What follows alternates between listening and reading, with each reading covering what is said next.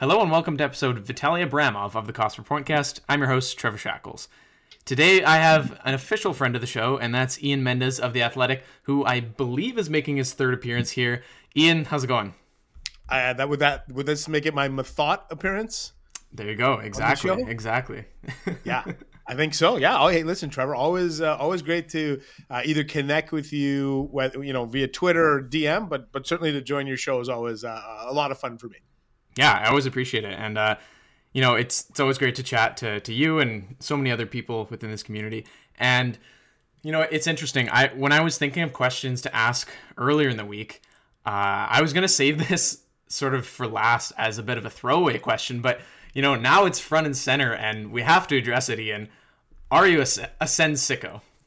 It's so funny that you you asked me that, because I reached out to the gang that have, kind of been the we'll call it the brains behind it to start. I reached out to them today. Yeah. I said, listen, I've been meaning to get I meant to do this story about a week ago, and I just been put off with some other things. And so I finally got a hold of Brochensky and, that crew, Steve on Sens and all of them, got a hold of them. So I'm going to do something next week. But after talking to them, 100%, I would say I have to be down with being a Sens sicko, because I think the thing that I really appreciated from them, and I get the same vibe from you, is the whole thing is basically understanding that stuff can be two things. Like you can love something, but also understand that it's super dysfunctional, and that's what it is. And I think that's what I really like about this, is that it's the understanding and the knowing that this might be a dysfunctional entity with full of warts and holes, but you love it. And I think that's what's really cool, is that the Sens sicko thing, it lacks the cynicism that you saw with some of the Melnyk out, right? Like the Melnyk out was purely true, like anger and hatred. And this is like, no, we still don't trust ownership, and we still don't trust all the decision making, but we love the team. I think if that makes sense. So I got a ton of respect for it, and I think it's our job in the media to tap into that type of movement. Yeah, I think that's very well put, Ian. I think you totally hit the nail on the head, where it's, we do recognize that, there is going to be some dysfunctionality and stuff, but, just sort of taking pleasure in other people's failures, right? Like the past 10 days we've seen, we've put Leafs fans just going nuts. We've, gotten Montreal to fire Claude Julien, beating the Flames 6-1 last night. It's just insane. It got to the point where even the Ottawa Senators Twitter account, you might know who runs the account now after Craig Medaglia, but even they posted a thing about the sickos where they photoshopped them into the stands. It's just, I feel like just a couple weeks ago, it was a very niche Twitter thing, and now just everyone knows about it.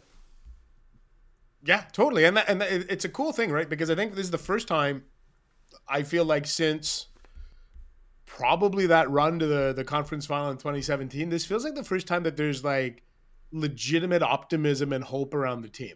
Yeah. That's how I feel. Like I feel like there's like legit excitement.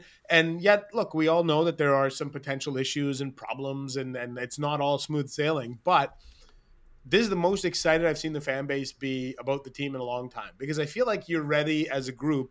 You are ready to fall in love with Tim Stützle and Drake Batherson and Josh Norris. And I think you had already fallen in love as a fan base with Brady Tkachuk and Thomas Chabot. So I think it's a really cool thing. It's you know what? It's nice to get on Sens Twitter during a game and see a little optimism and see a little bit of fun. I think we have been robbed as a group, and I put myself in there because I think as a media member, you're part of the group. We have been robbed of fun, right, and robbed of excitement and joy in the last 36 months. It's true, yeah. I mean, even just the first 15 games of the season, I think they had two wins, I want to say, in the first 15 games. Yeah. So, like, even in that point, you just look at a few weeks ago. I mean, my last episode, I was just so down on the team, and like, don't get me wrong, I don't think they're world beaters or anything right now, but they've just been so much fun the past 7 games. And you're right, it's just sort of a bit of a rallying cry with this fan base, where we can sort of, band together. And I guess for the listeners who have no idea what we're talking about or still are a bit confused, my pinned tweet on my account is talking about there's a website called Sens Lore. I think, is it sensfolklore.com? Something like that. Steve Sens created this, and there's just a bunch of Ottawa memes on there and stuff like that. So Yeah. there's a page explaining it, and so if you go on my profile, you can sort of get the background story for it. But just super funny stuff, and yeah, it's just nice to have something to sort of bind us together, I guess. Yeah, and I think you look at your favorite moments of being a Sens fan in the last 10 or 12 years, since obviously depending on your age, if you remember the cup run in '07 or not, for people listening, but in the last 10 years or so, it's been the pesky Sens, it's been the Hamburglar run, it's been the run in 2017, and then it's been this last week. I think this is really cool, like beating the Habs, beating the Leafs, making David Riddick pound his head against the wall. Like this is pretty cool stuff for a fan base that hasn't had a chance to kind of flex against other teams. We saw that the Senators DJ used Sicko Mode song during the game. Do you think that's going to continue? So it's funny because he came over because during the game on Thursday night. So I'm sitting there with Kyle Bukakis of Sportsnet. And Kyle, by the way, if you haven't had Kyle on your podcast, you got to get him on. That guy is like the nicest guy going. Like Kyle is unreal. And so I'm sitting there, and our seats are together in the press box, and we're just chatting as the players are getting off the ice. And both of us stop for a second. We're like, wait a minute. Are they playing what we think they're playing? And we're like, oh my gosh. And Kyle's like, yeah, we got to tweet that out. So I think I tweeted out and tagged him in it. And then Alex, who is the Sens DJ, he comes down to us kind of in the intermissions. Like, I can't believe you guys, put that out there. My Twitter feed's blowing up. And I said, like, you know what? This is great. Like, this is like, for the longest time, Craig Medaglia did a fantastic job of engaging the fans from behind that account, whether it was Instagram, Twitter. He got it. And when Craig left, there was this void where I don't think the fan base felt a sense of connectivity to the social media accounts. And that's a crucial element. Like, there was a period there, and I really don't want to blame the people in charge of running the account, because look, it's not, you got big shoes to fill. Like, this is like this is, to me, Craig is like Alfie leaving, and it's like, hey, good luck. Like, you gotta replace the Daniel Alfredson of that job. But there was no voice. There was no, it felt like they were just randomly tweeting out, like it was like a bot almost that was running the account there for like 5 months. But in the last week, they've been tapping into it, and it's been good. And then to hear it played in the arena last night, or on Thursday night, was phenomenal. 100%. Yeah. I mean, Craig was just the best. And as you say, massive shoes to fill. So certainly not an easy job for whoever is running right now.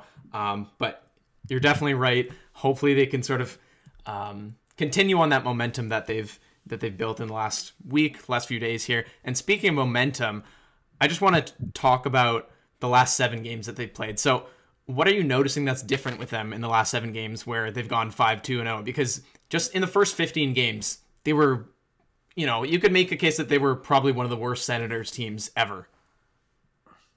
Yeah. In fact, you look at the win percentage, it was like they had like a 180 win percentage or something at one point there. And they were starting to get into the conversation of, could this be the worst, as bad as the expansion era team, right? Mm-hmm. So I think you look at the last couple of weeks, like, I hate to be so simplistic, but I mean, like, and last night Thursday night was a great example. Matt Murray was fantastic. Like I think everybody thought when Milan Lucic scored to make it 2-1, I think there wasn't a Senators fan out there who in their mind wasn't thinking, here we go. Like, that was a bad goal. Here we go. And then, Connor Brown scored, and then Branson scored from long distance. But Murray was terrific. I actually thought that was Matt Murray's best game. And I think it was kind of lost in that it was a 6-1 game. So when you see a score of 6-1, you very rarely think of the goaltender of the winning team. But I think Matt Murray was great. So I think he's been pretty good during this stretch. He was really good. I think he played the game that started this whole thing was in Winnipeg. That's the game where, remember, Brady Tkachuk scored with like 8 seconds left. He like redirected it. And it was like from that it was a good one. Yeah. And then from that moment on, obviously then the next game was the Toronto comeback and all of that. But I just feel like the shooting percentage the luck has changed. Like we were talking about them, I think they were shooting like 6.5% as a team in the first 15 games, which would have been historically low. And now you look at Batherson's got a goal, I think, in 4 straight games. Brady's scoring. There was a stretch there where Dadonov was scoring. They're just the luck changed, and so there's that. It feels like there's a greater attention to detail on defense, where they look like a more confident group, and I think all it took was 2 or 3 wins to get them going. But I think when you lose, as they did 12 of 14 to start the year, you're just expecting bad things to happen, and now it feels like they're expecting good things to happen.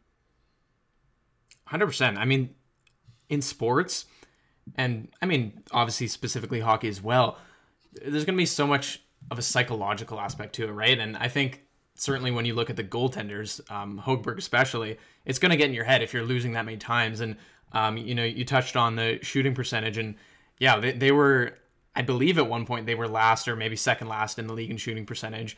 So yeah, like, that stuff like that was bound to get better. I wouldn't say that, I would expect this upward trajectory where it's, they're just going to keep getting better and better this season. But at the same time, like, it is good to see that they're finally actually winning some games. Like, this is the first time they've won 3 games in a row, I think, since November of 2019. So this is a team that, hasn't really gotten much momentum at all in the last, early in this season and last season as well. So it's nice to see that the players who need to be good for them, like who need to be sort of progressing forward, are the guys that are actually carrying this team recently. Yeah, I think you know what, that's a great point, right? Like, because I think at the end of the day, ultimately we were going to judge this team based on the progression of the young guys more than we were going to judge them on their record. So even if they could still very well finish last in the division, and that's fine. But if at the end of the day, if you feel comfortable, like right now, let me put it this way. I'm going to use Drake Batherson as a great example. Coming into this year, there was a hope that Drake Batherson was a top 6 forward. I think when you've watched him play in the first 20 some odd games, I think you look at him, you're like, yep, that guy's a top 6 forward. Not maybe a top 6 forward. No, he is a top 6 forward. So he's a great example of a guy that has, I think, established himself as a legitimate top 6 guy. I kind of feel that way about Josh Norris too. Like, I think he's at least shown me enough, like, where he's starting to look like he's a legitimate guy. Brady's Brady. We always knew he was a top 6 guy. But you get those guys, and then Timmy Stützle is a lock-it-in first-line player in this league. Like he is going to be, I think, when it's all said and done, he's going to be on that list of Hossa and Spezza and Marty Havlat, whoever we're going to put on the list of the most talented players that were ever drafted by Ottawa. Timmy Stützle is going to be on that list. So you look at that, and all of a sudden, you feel like, hey, there's 4 legitimate guys in the top 6, 4 or 5. Last year at this time, we were like, oh my God, it's only Brady Tkachuk and maybe Anthony Duclair, but that was it. Like they didn't have a ton of guys in the top 6, right? That you felt like were legit top 6 forward. So I think it's important that when they're winning these games, it's not being done all by Dadonov or all by Connor Brown or all by, right? Like those guys. It's the younger guys. Yeah. And when they went through that stretch of 8 or 9 straight goals scored by the 22 and under club, that's great. There's a different feeling, I think you would agree, when a goal is scored by Batherson, Stützle, Norris, Tkachuk versus anybody else, because you're like, there's just a better feeling. And I think that's important that they've been able to establish that here in the last 2 weeks. For sure. And like, no disrespect to Eric Branson, but when he scored that goal that broke up the streak, it was at 9. There was a bit of like, that's too bad. You're hoping for, yeah, exactly. Just like, hopefully someone could have, gotten a deflection in front, but whatever. I mean, you're totally right though. You can actually sort of see that core being built, and, just to come back to Drake Batherson for a second too, not even his own shooting percentage, but like the shooting percentage of him and his teammates when he was on the ice, I think at its lowest point was at like 3%. So like even his line mates were shooting poorly. So, he's got 7 points in 6 games now. That's not surprising at all. Like he was playing incredibly well. And so it was kind of crazy to see that, people were actually talking about the fact that he was a potential scratch. Like, I think Twitter would have lost its mind if that had actually happened. Yeah, I was always blown away by that because I thought the really savvy hockey fan looked at Drake Batherson and said, there's a guy who's he's getting chances, he's just getting bad luck. Like, it wasn't, this guy can't play, this guy, like, I would have been screaming from the hill if they had stapled Drake Batherson to the bench or made him a healthy scratch. I think that's the wrong message, right? And I think that's a lot for a lot of people. That's kind of how they're feeling a little bit about Christian Wolanin, where you look at Wolanin and you're like, why is he not playing? Why is he not part of the mix? And so it's going to be interesting. I think in the next, I'm going to say, well, we're calendar's about to flip the March here. Like, I want to know in the month of March, I think we're going to get a good idea on Wolanin, Logan Brown, and Alex Formenton. Are they going to be a part of this team? Are they going to be a part of it now? Are they like, what's the plan? And all three of those guys, I think, will be a factor, hopefully, at some point in the month of March. Well, you know what? Let's just skip ahead to that for a second then, because I wanted to touch specifically on Logan Brown. And, you know, he's an incredibly polarizing player amongst the fan base. Obviously, with Derek Stepan on the IR, Brown was called up recently, and he didn't play on Thursday. Do you think he's going to get a real shot in Ottawa, though? Or do you think their minds are sort of already made up with him? So even if we go down the road of, okay, their minds are made up, they don't believe in Logan Brown, it would behoove them to then put him in a spot where he can succeed, so then you can trade him. If you are so convinced that you're done, like to just leave him out of the mix and not put him in, I don't know what good that's doing. You're devaluing the asset, right? Like if you traded Logan Brown today, what would you get for him? I don't know. I don't know the answer. And so I'm torn. And maybe it's a touch of the, you know, people get a little skittish because they've seen Zibanejad has been pretty good at times with the Rangers. And you fear that if you give up on Logan Brown, like they could have easily given up on Nick Paul and they didn't. Well, I mean, they did, but they got lucky that nobody else claimed him. You know, exactly. The same on, you know, you look back at guys that took a little bit longer to develop, Mike Hoffman. The difference is those guys weren't first round picks and they didn't trade up for them. Like there's an expectation that falls on the shoulders of first round picks that, you know, isn't there for other people. So I'm fascinated by Logan Brown. I think he's, I think if the organization believed in him, he would have been playing right now. And certainly when Derek Stepan got hurt, he would have been, there's no more excuses now, but Artem Anisimov is playing ahead of Logan Brown. So for anybody who wants to know what the org thinks of Logan Brown, there's your answer. That's it. That's the answer.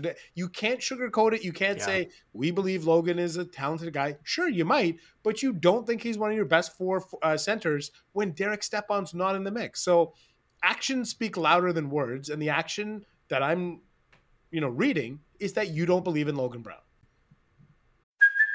Hey, it's Kaylee Cuoco for Priceline. Ready to go to your happy place for a happy price? Well, why didn't you say so? Just download the Priceline app right now and save up to 60% on hotels. So whether it's Cousin Kevin's Kazoo Concert in Kansas City, go Kevin, or Becky's Bachelorette Bash in Bermuda, you never have to miss a trip ever again. So download the Priceline app today. Your savings are waiting. Go to your happy place for a happy price. Go to your happy price, Priceline. And I'm guessing, I mean, this is sort of my gut feeling as well, and I would assume it would be yours as well, that he probably won't be an Ottawa Senator come like the fall. Yeah, like that's a great, I mean, I'm fascinated by the we're going into an expansion draft, right? Where I don't know who's going to stay and who's not. I mean, Logan obviously is going to be an interesting asset. If I was Seattle, that's the type of guy I'd want, though, right? Like a potential second first line centerman, upside, you know, American kid. Like it's kind of like an Alex Tuck like guy who, you know, sort of buy low on him from Minnesota. You know, he wasn't really established in Minnesota either, and I think that could certainly happen. Yeah. So again, I don't know, like, because there's the expansion draft, because he's an RFA, because I'd be surprised. Like Ottawa's got Shane, like, and you listen to all the talk around Shane Pinto, and you think, okay, let's just stop here for a second and look at where this team could be 18 months from now. Tim Stützle is going to be a center. The plan is Tim Stützle is a centerman. Okay, so Stützle is your number one centerman. There's not even a debate about that. If he's a centerman, he's number one. He's not your number two. He's number one. So yeah. Stützle's at one. I think Josh Norris or Shane Pinto can be your two. Colin White has really elevated his game. And I think when this team is ready to compete, Colin White is your number three guy. Is perfect. I think he's probably paid like a number two, whatever. Colin White, I think, can be a 40-point centerman in this league and play both ways and be really responsible. So as you look at this, you start to ask yourself, okay, Stützle, Josh Norris, Colin White, Pinto. Well, there's four right there. Like, where is Logan Brown even fitting into the mix? So, yeah, I tend to agree with you. I don't know where he's going to potentially fit in. Yeah, and it's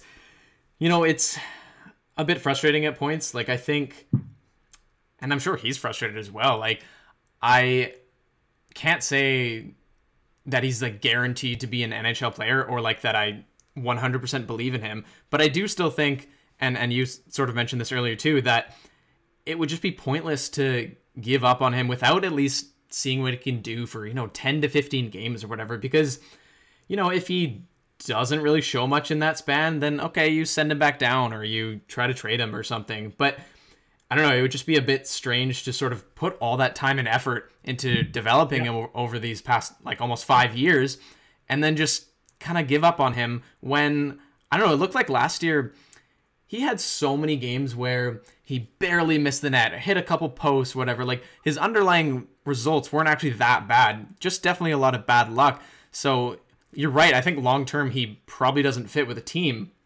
But it is a bit weird that it just seems like they don't really want to give him a shot, even if they... Well, and actually, I want to get into this part of it too, is like, what do you say about his supposed work ethic? Because I've seen a lot of people question how hard he works. Like, do you think there's actually any merit to that? Because it could be true, but I don't know. Like, there has to be. Like, I guess this is my point. In the absence of like smoking gun, tangible, concrete evidence of why Logan Brown is being held out of the lineup, we need to then start making assumptions. Like There's no reason why a guy of his talent and his magnitude of an impact player, there's no reason why, like, Saturday afternoon, why is that guy not centering Timmy Stützle and Drake Batherson in a rebuilding year in which the guy that you thought was going to help you out and Derek Stepan's out indefinitely? You're going with Artem and Nisimov? Like, so obviously you have an issue with this young man. Now, I don't know what that is, but there's no way that you're trying, like, the idea that you're dangling a carrot in front of Logan Brown, that ship has sailed. He's been through whatever 5 training camps. You don't, like, at some point you either he's 23 years old. Yeah, exactly. He turns 23 next week, right? I think. So At some point you need to either give that asset the opportunity, and I think that would be my approach. But at the same time, I don't know. I don't run a hockey operations department. I don't know the inner workings. I certainly don't know what is going on underneath the hood with Logan Brown. So, like, for me to say, I give him 10 games with Stützle and Batherson and see what he can do, well, great, but I don't know the inner workings of what's really going on. Only they know. So all we can do is look at it and make some assumptions. And the assumption is they are not happy with him on some level. But it can't be because of productivity, because he's never really played. Yeah. No, it's true. And that's... it kind of puts fans in a weird situation where you sort of have to do that assuming, like you're saying. And it's, it makes debates kind of, I don't know, sometimes they're a bit disingenuous and sometimes it's just, I don't know, it can be a bit frustrating. But yeah, it seems like he's just a guy that isn't really going to be around much longer. But it'll be fascinating to see, how they treat him for the next couple months, the rest of the season. But yeah, now... Coming back to, I wanted to briefly mention, and you sort of mentioned a few of them as well, but are there other guys in the past, I guess like 6-7 games or so, that have really impressed you that we haven't really mentioned yet? Past 6-7 games, like, I mean, listen, like for me, number one with a bullet is Drake Batherson, like above Tkachuk, because Tkachuk is exactly what, like, nothing Brady Tkachuk does surprises me or impresses me anymore, because the bar is so high and he meets it every time. That guy is unreal. Batherson for sure for me has done a lot. Colin White has done a lot for me, because he went from a guy that I didn't know if he was going to play. What's his deal? I've liked him. And again, Nick Paul has just become a consummate. Like, you know what I would say? When this team is ready to compete, my dream third line would be Nick Paul, Colin White, and Connor Brown.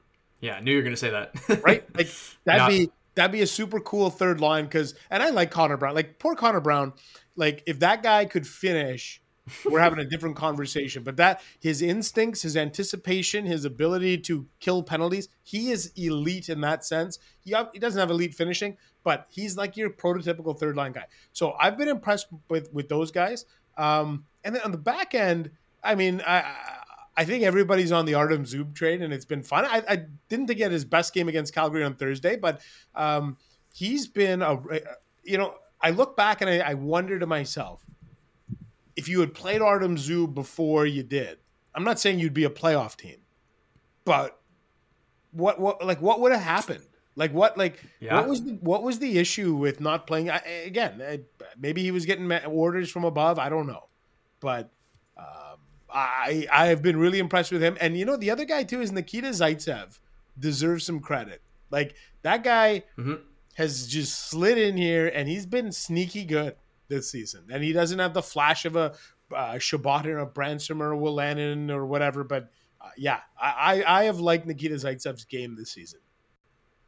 I have to agree. And, I've been one of Zaitsev's biggest critics, in his first year here. And, got to give him credit, because the results are there actually so far. I don't know how much I would trust them moving forward, but, we still have to give him credit for that. And, you know what? It's really interesting, Ian, is that, for those first, I guess just coming into the season, the right side D was Zaitsev, Goodbranson, Josh Brown. I mean, there was like not a single guy you could trust there. Like, it looked brutal. I mean, it still doesn't look great, but now you have Artem Zub in there, who, like, I think can be a solid, like, second pairing guy. Zaitsev looks at least passable. And then you think about maybe Jacob Bernard-Docker comes in at the end of the season once college is up, and then all of a sudden, like, right side isn't looking so terrible. Exactly. Yeah. Like you got to get to that point where, and the tricky thing is, Josh Brown has another year on his deal. Listen, you do always need a seventh defenseman. So it is what it is. But yeah, I think going into the season, that right side of the D was the biggest. I think when I talked to some people in January and I said, what's your biggest concern on Ottawa? And everybody was like, that defense is the thinnest in the league. I was like, okay. And I didn't disagree. I just thought it was unbelievable. It was unequivocal from everybody. That defense is terrible. It wasn't even the questions about Matt Murray, which were also there. It was, that is the worst top six in the league. And I thought, okay, well, we'll see. And I think in the first 10 games or 12 games, it came to pass. 100%, that was the Achilles heel of this team. But in the last 7 or 8 games, they've been pretty good. Like, Brandstrom has had his ups and downs. Shabbat has his ups and downs. But like, it hasn't been a weak point for this team. And that's been an encouraging sign. Yeah, you swap out Coburn and Brown for Brandstrom and Zub. Makes a big difference. Yes. So, and even Mike Riley, he has his lapses too, but he's actually been one of the best amongst their defensemen in terms of like expected goals and stuff like that. So, as you say, hasn't been too bad of late, and I don't know. Will be very interesting to watch the rest of the way, because I don't really know what to make of them. But yeah, so like certainly some very impressive performances of late. Now, a similar situation to the Logan Brown I guess trade talks you want to call them. A similar situation was the Philip Schlappick situation, which sort of came out of nowhere. So I'm sure, as everyone knows, he was placed on waivers for the purpose of mutually terminating his contract, which they did today. Ian, what can you tell us about that and how it even got to that point? Yeah, like, so what it tells, like, when you see two sides agree to mutually terminate a contract and move on, like, it tells me that the player wasn't happy, but I don't know what's the genesis of it. Is it, I wish I was in the NHL? Is it, this pandemic is really hard on me, there's a mental health, like, I don't know. Like, so yeah, in not knowing what's going on, I'm hesitant to say, oh my gosh, the Senators have lost an asset for nothing, or they've cut bait with, like, there's something under the hood here with Philip Schlappick. There's a story there. And the fact that neither side is opening up leads me to believe that it might be personal in nature. And if it is personal in nature, it's not our business to poke around. But it's interesting to me that in the last little bit, Philip Schlappick, Christian Jaros, Maxime Lajoie, Rudolph Balcers, guys that, like, I wouldn't have said that you're going to build around them, but they were classic depth guys, right? They're all gone. Like, if you told me 6 months ago, 8 months ago, that Schlappick, Balcers, Lajoie, and Jaros are all gone, and you really don't have anything back for them, I'd be like, what? Really? What happened? But that's what happened. And I always liked Philip Schlappick. I kind of thought he'd be a nice fourth line guy. He could skate. I always liked him. I feel like they're, like, I wonder if he goes back to Europe, it would lead me to believe, and I hate to use the term homesick because it doesn't, it makes it seem like he's a 12-year-old away from camp, or, summer camp. But I wonder if, like, I can't help but wonder what the impact of the pandemic has been on young people, and especially young people that are away from home, away from family. And if you imagine Phil Schlappick, and what if he's making $70,000 in the AHL, and you're stuck isolated, and you're playing for Belleville, and you're not, like, I don't know what's going through the young man's head, but maybe he reached a point where he was like, I need to get out. And I have nothing but respect for him if that's what happened. But again, I don't know. So in the absence of knowing, all you can do is assume, and unfortunately that can be a dangerous game too. So it's too bad that they've lost a handful of assets here in the last few months for really nothing in return. Totally. Yeah. And I was definitely a Schlappick fan as well. And, just sharing my thoughts on Twitter, like, I mean, obviously, like, I'm upset. I'm not acting as if the world is ending or anything. And I think a lot of people sort of share my sentiment, where it was like, just really too bad. And, didn't seem like the greatest management in terms of how he was utilized and stuff like that. But again, as you say, he wasn't someone they were going to build around. He was certainly going to be capped as like a fourth line player. I do think it's interesting that, like, you don't really see many European guys in his mold where they're like fourth line players who are just sort of like checkers and have like a bit of offensive upside. So I genuinely wonder, like, how different his career would be if he was North American. Because, I was looking at his results last year. There's only 2 players on the Senators who hit more, like, per game, or per 60 minutes, I should say. And that was Scott Sabourin and JC Beaudin. So, like, this is not a guy who was soft or, like, couldn't hack it in a fourth line role. Like, he put up good defensive results.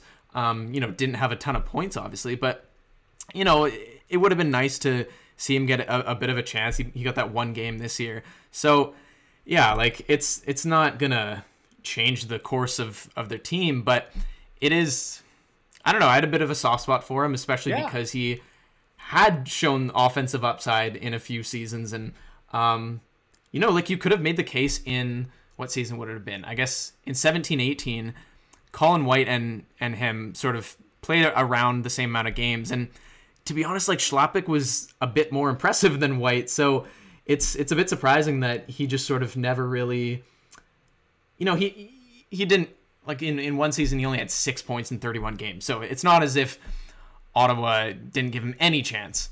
But But it is kind of interesting to see how much they've diverged since then. Yeah, he's he was just like Balsers too. Like they're just useful players, right? And they don't cost you a lot. And like I always was of the opinion I'd rather see those guys than Galchenyuk, than Cedric Paquette, than whoever. That was just my opinion. So it's too bad.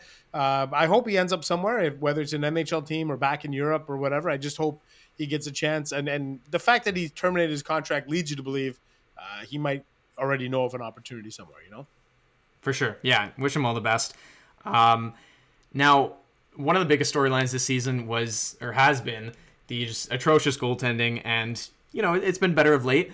Matt Murray has an .888 save percentage and Marcus Högberg somehow even worse at .859. So what do you think about this tandem so far? And what do you think their true talent levels are?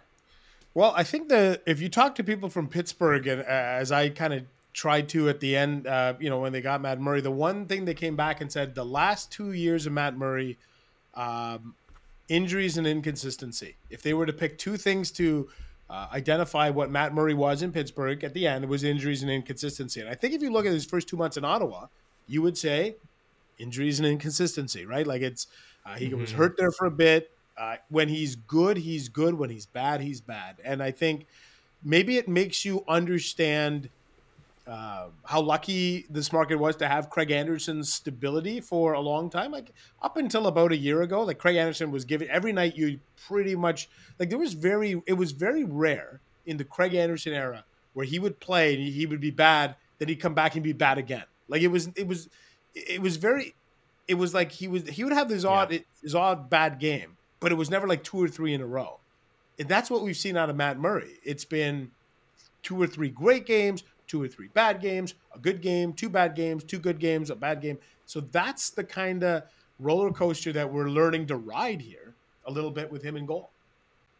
For sure. Yeah. And I think a kind of worrying statistic for me is his goal save above expected, which that's what like probably my favorite goaltending statistic now is he's at -12. Yeah. So meaning like for listeners who might not know, he's pretty much saved or pretty much allowed 12 more goals than he's expected to based on, where the shots are coming from. And that kind of adds up because early on, especially, there were just so many goals where guys coming down the wing and you just think, man, how did he not stop that? So, he certainly has been better of late, but it is a bit worrisome that this is a guy that you gave a lot of money to, especially for a cash-strapped team. They really committed to him. So, I guess we can sort of touch on Högberg as well, but just looking ahead to the expansion draft, who would you even protect? Boy, I think if you left Murray exposed, I don't know that Seattle takes him. I think there's going to be a lot of good goalies available in the expansion draft. Look at there's Vegas is going to have to make a decision so I don't think you have to work. Look, let me put it this way. If you have 2 goalies with sub 900 save percentages, no one's taking them. Okay. Yeah. So don't worry too much about that. It's too bad. Like I always thought at the time, like Matt Murray would have been a perfect 1-year contract. Bring him in. Hey, 1 year, $4 million, even $5 million, heck, even $6 million, 1 year.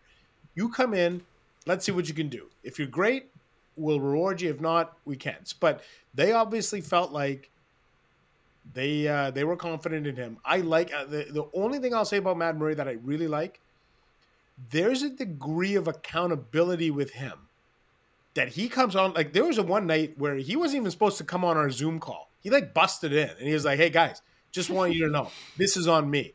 I screwed up tonight." And we're like, "Did you ask for Matt Murray?" I was like, "No, I didn't ask for Matt Murray. He just came on there."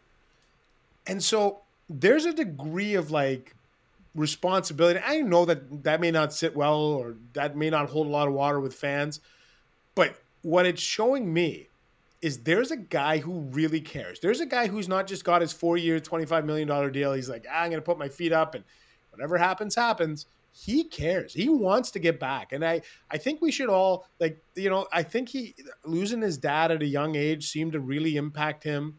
The injuries have seemed to impact him. I think we all he seems like an easy guy to cheer for. And I think I think he's just somebody who he's lacking some confidence right now. And when he gets it, he's good. And when he doesn't have it, it's the one position in sports you don't want to see somebody without confidence, right? Is a goalie in hockey. For sure. And I think it's kind of wild to think that Hogeberg was probably going through those exact same things. He just looked like completely lost out there. And I just felt so bad for him because you could just tell he was fighting every save. And, hopefully he isn't out too long as well. But yeah, as you say, definitely a good guy to root for in Murray. Like, I mean, we sort of have to too, right? Like, we got him for the next 4 years. But yeah, I guess, I mean, so would you be taking Joey Daccord then, I guess, in the expansion draft? Boy, I don't know. Like, I'm so curious to see, and I don't know when we're going to see Joey Daccord play. Maybe he does because they play Monday against Calgary, Tuesday against Montreal. Yeah. Maybe we see Joey Daccord. If I had to guess, maybe you see Joey Daccord Monday against Calgary as I try to map out the goaltending picture. I'm curious to see what he can bring to the table. Like, I think it's always fun and exciting in a year in which you don't care too much about the standings. I think Joey played one game a couple of years ago, if I'm not mistaken. I think he lost to Buffalo. Came at the end of the year, played a game. Yeah. Like, I'm curious to see what he brings to the table, but I don't think Ottawa needs to worry about losing anybody in the crease in the expansion draft.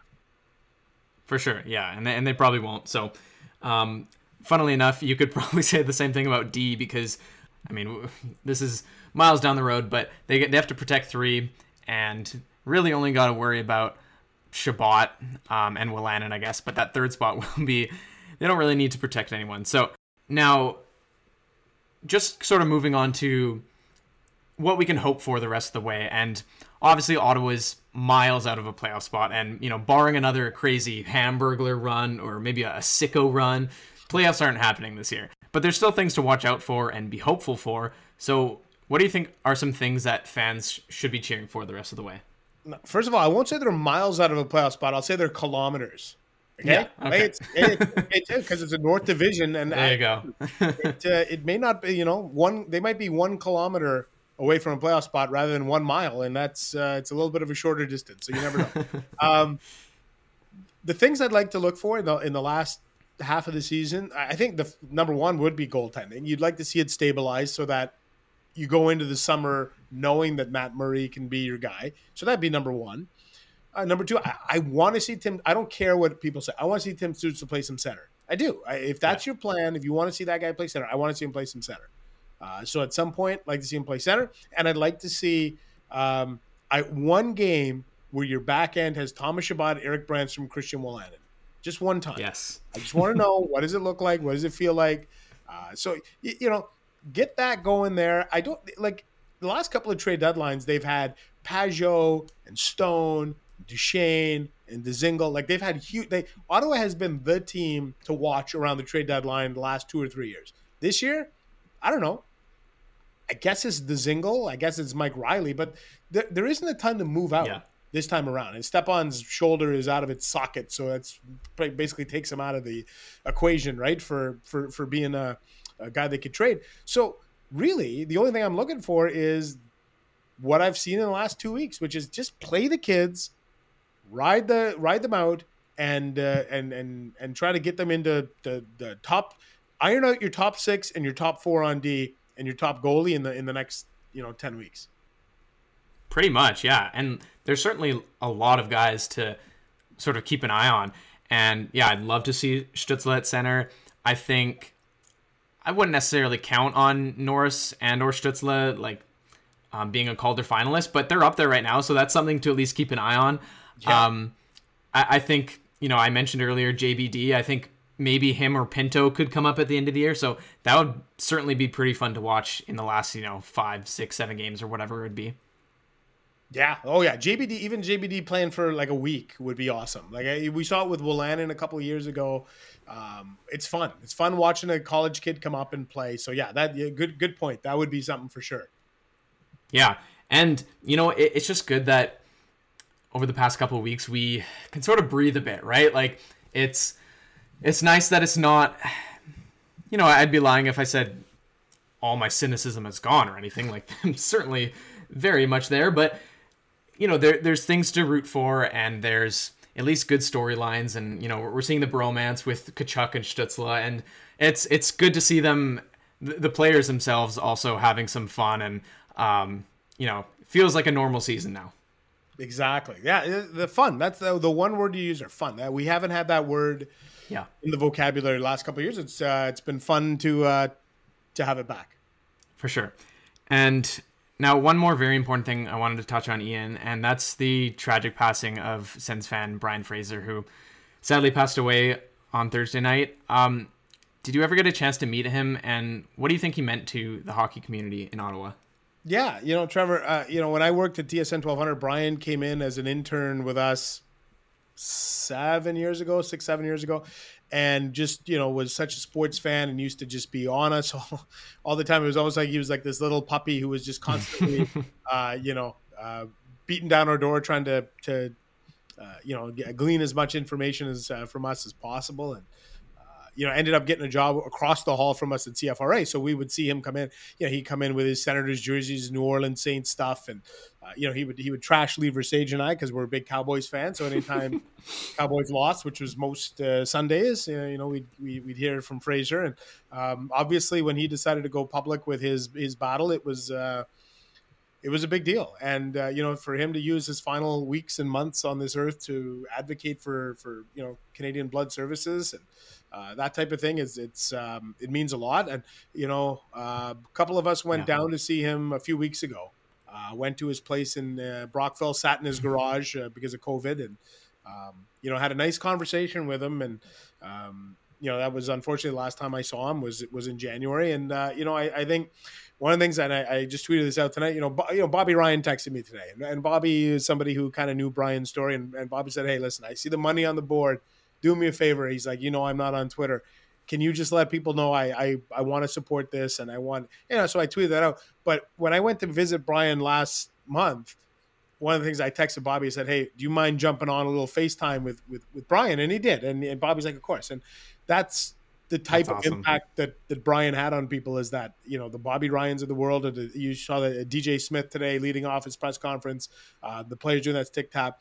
What Brian did in 26 years on this earth has surpassed what a lot of people have done in twice or three or four times the amount of time. So the takeaway is, understand the fragility of life, understand that tomorrow is not guaranteed, and don't put off the things that you want to do, because there may not be a tomorrow. So I was so moved by all the things that that Brian has done, and just to see the warm words from people, and I know he's very good friends with Callum Fraser, who NHL.com writer, and Callum's done a wonderful job, I think, in supporting his friend during the last few months. So it has been something that has brought the Sens community closer together, and just very much like Jonathan Petra.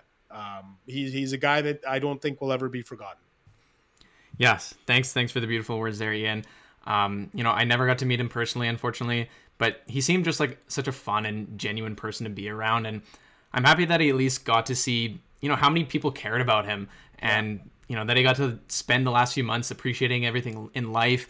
But yeah, it's gut-wrenching news, and my heart obviously goes out to all of his family members, and obviously an incredibly difficult time. But as you say, certainly brought a lot of people together, and yeah, he certainly won't be forgotten. Now, it's obviously unfortunate to end on such a sad note, and there's no easy way to easily and seamlessly transition to this last part here, but maybe let the listeners know where they can find you if for some odd reason they don't follow you, and if you have anything coming up in the near future. Yeah, listen, I've got, I do the podcast Mondays and Thursdays with Haley, Mondays with Haley Salvian, Thursdays with Sean McIndoe, who most people know as Down Goes Brown. We have a ton of fun doing the Athletic Hockey Show.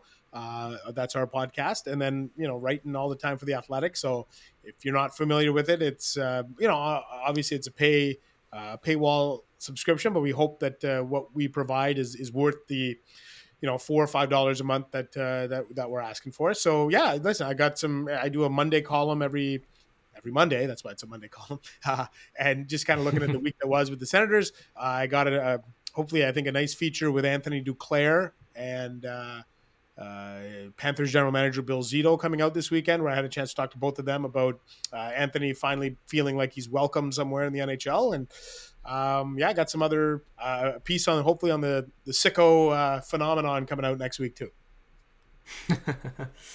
That's awesome. Well, for the listeners, if for some reason you haven't subscribed to The Athletic already, definitely get on that. It's definitely worth it. But Ian, I always appreciate you taking the time to talk with me. Definitely one of the best in the business, and I'm glad to have you on as one of the main writers for the Senators.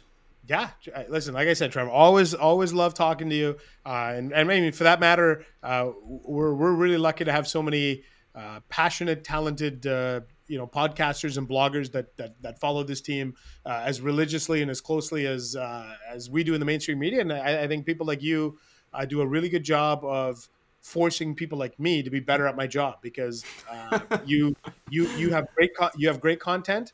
And I said this to, I'll say this to Callum Fraser, and I say this to, all the guys.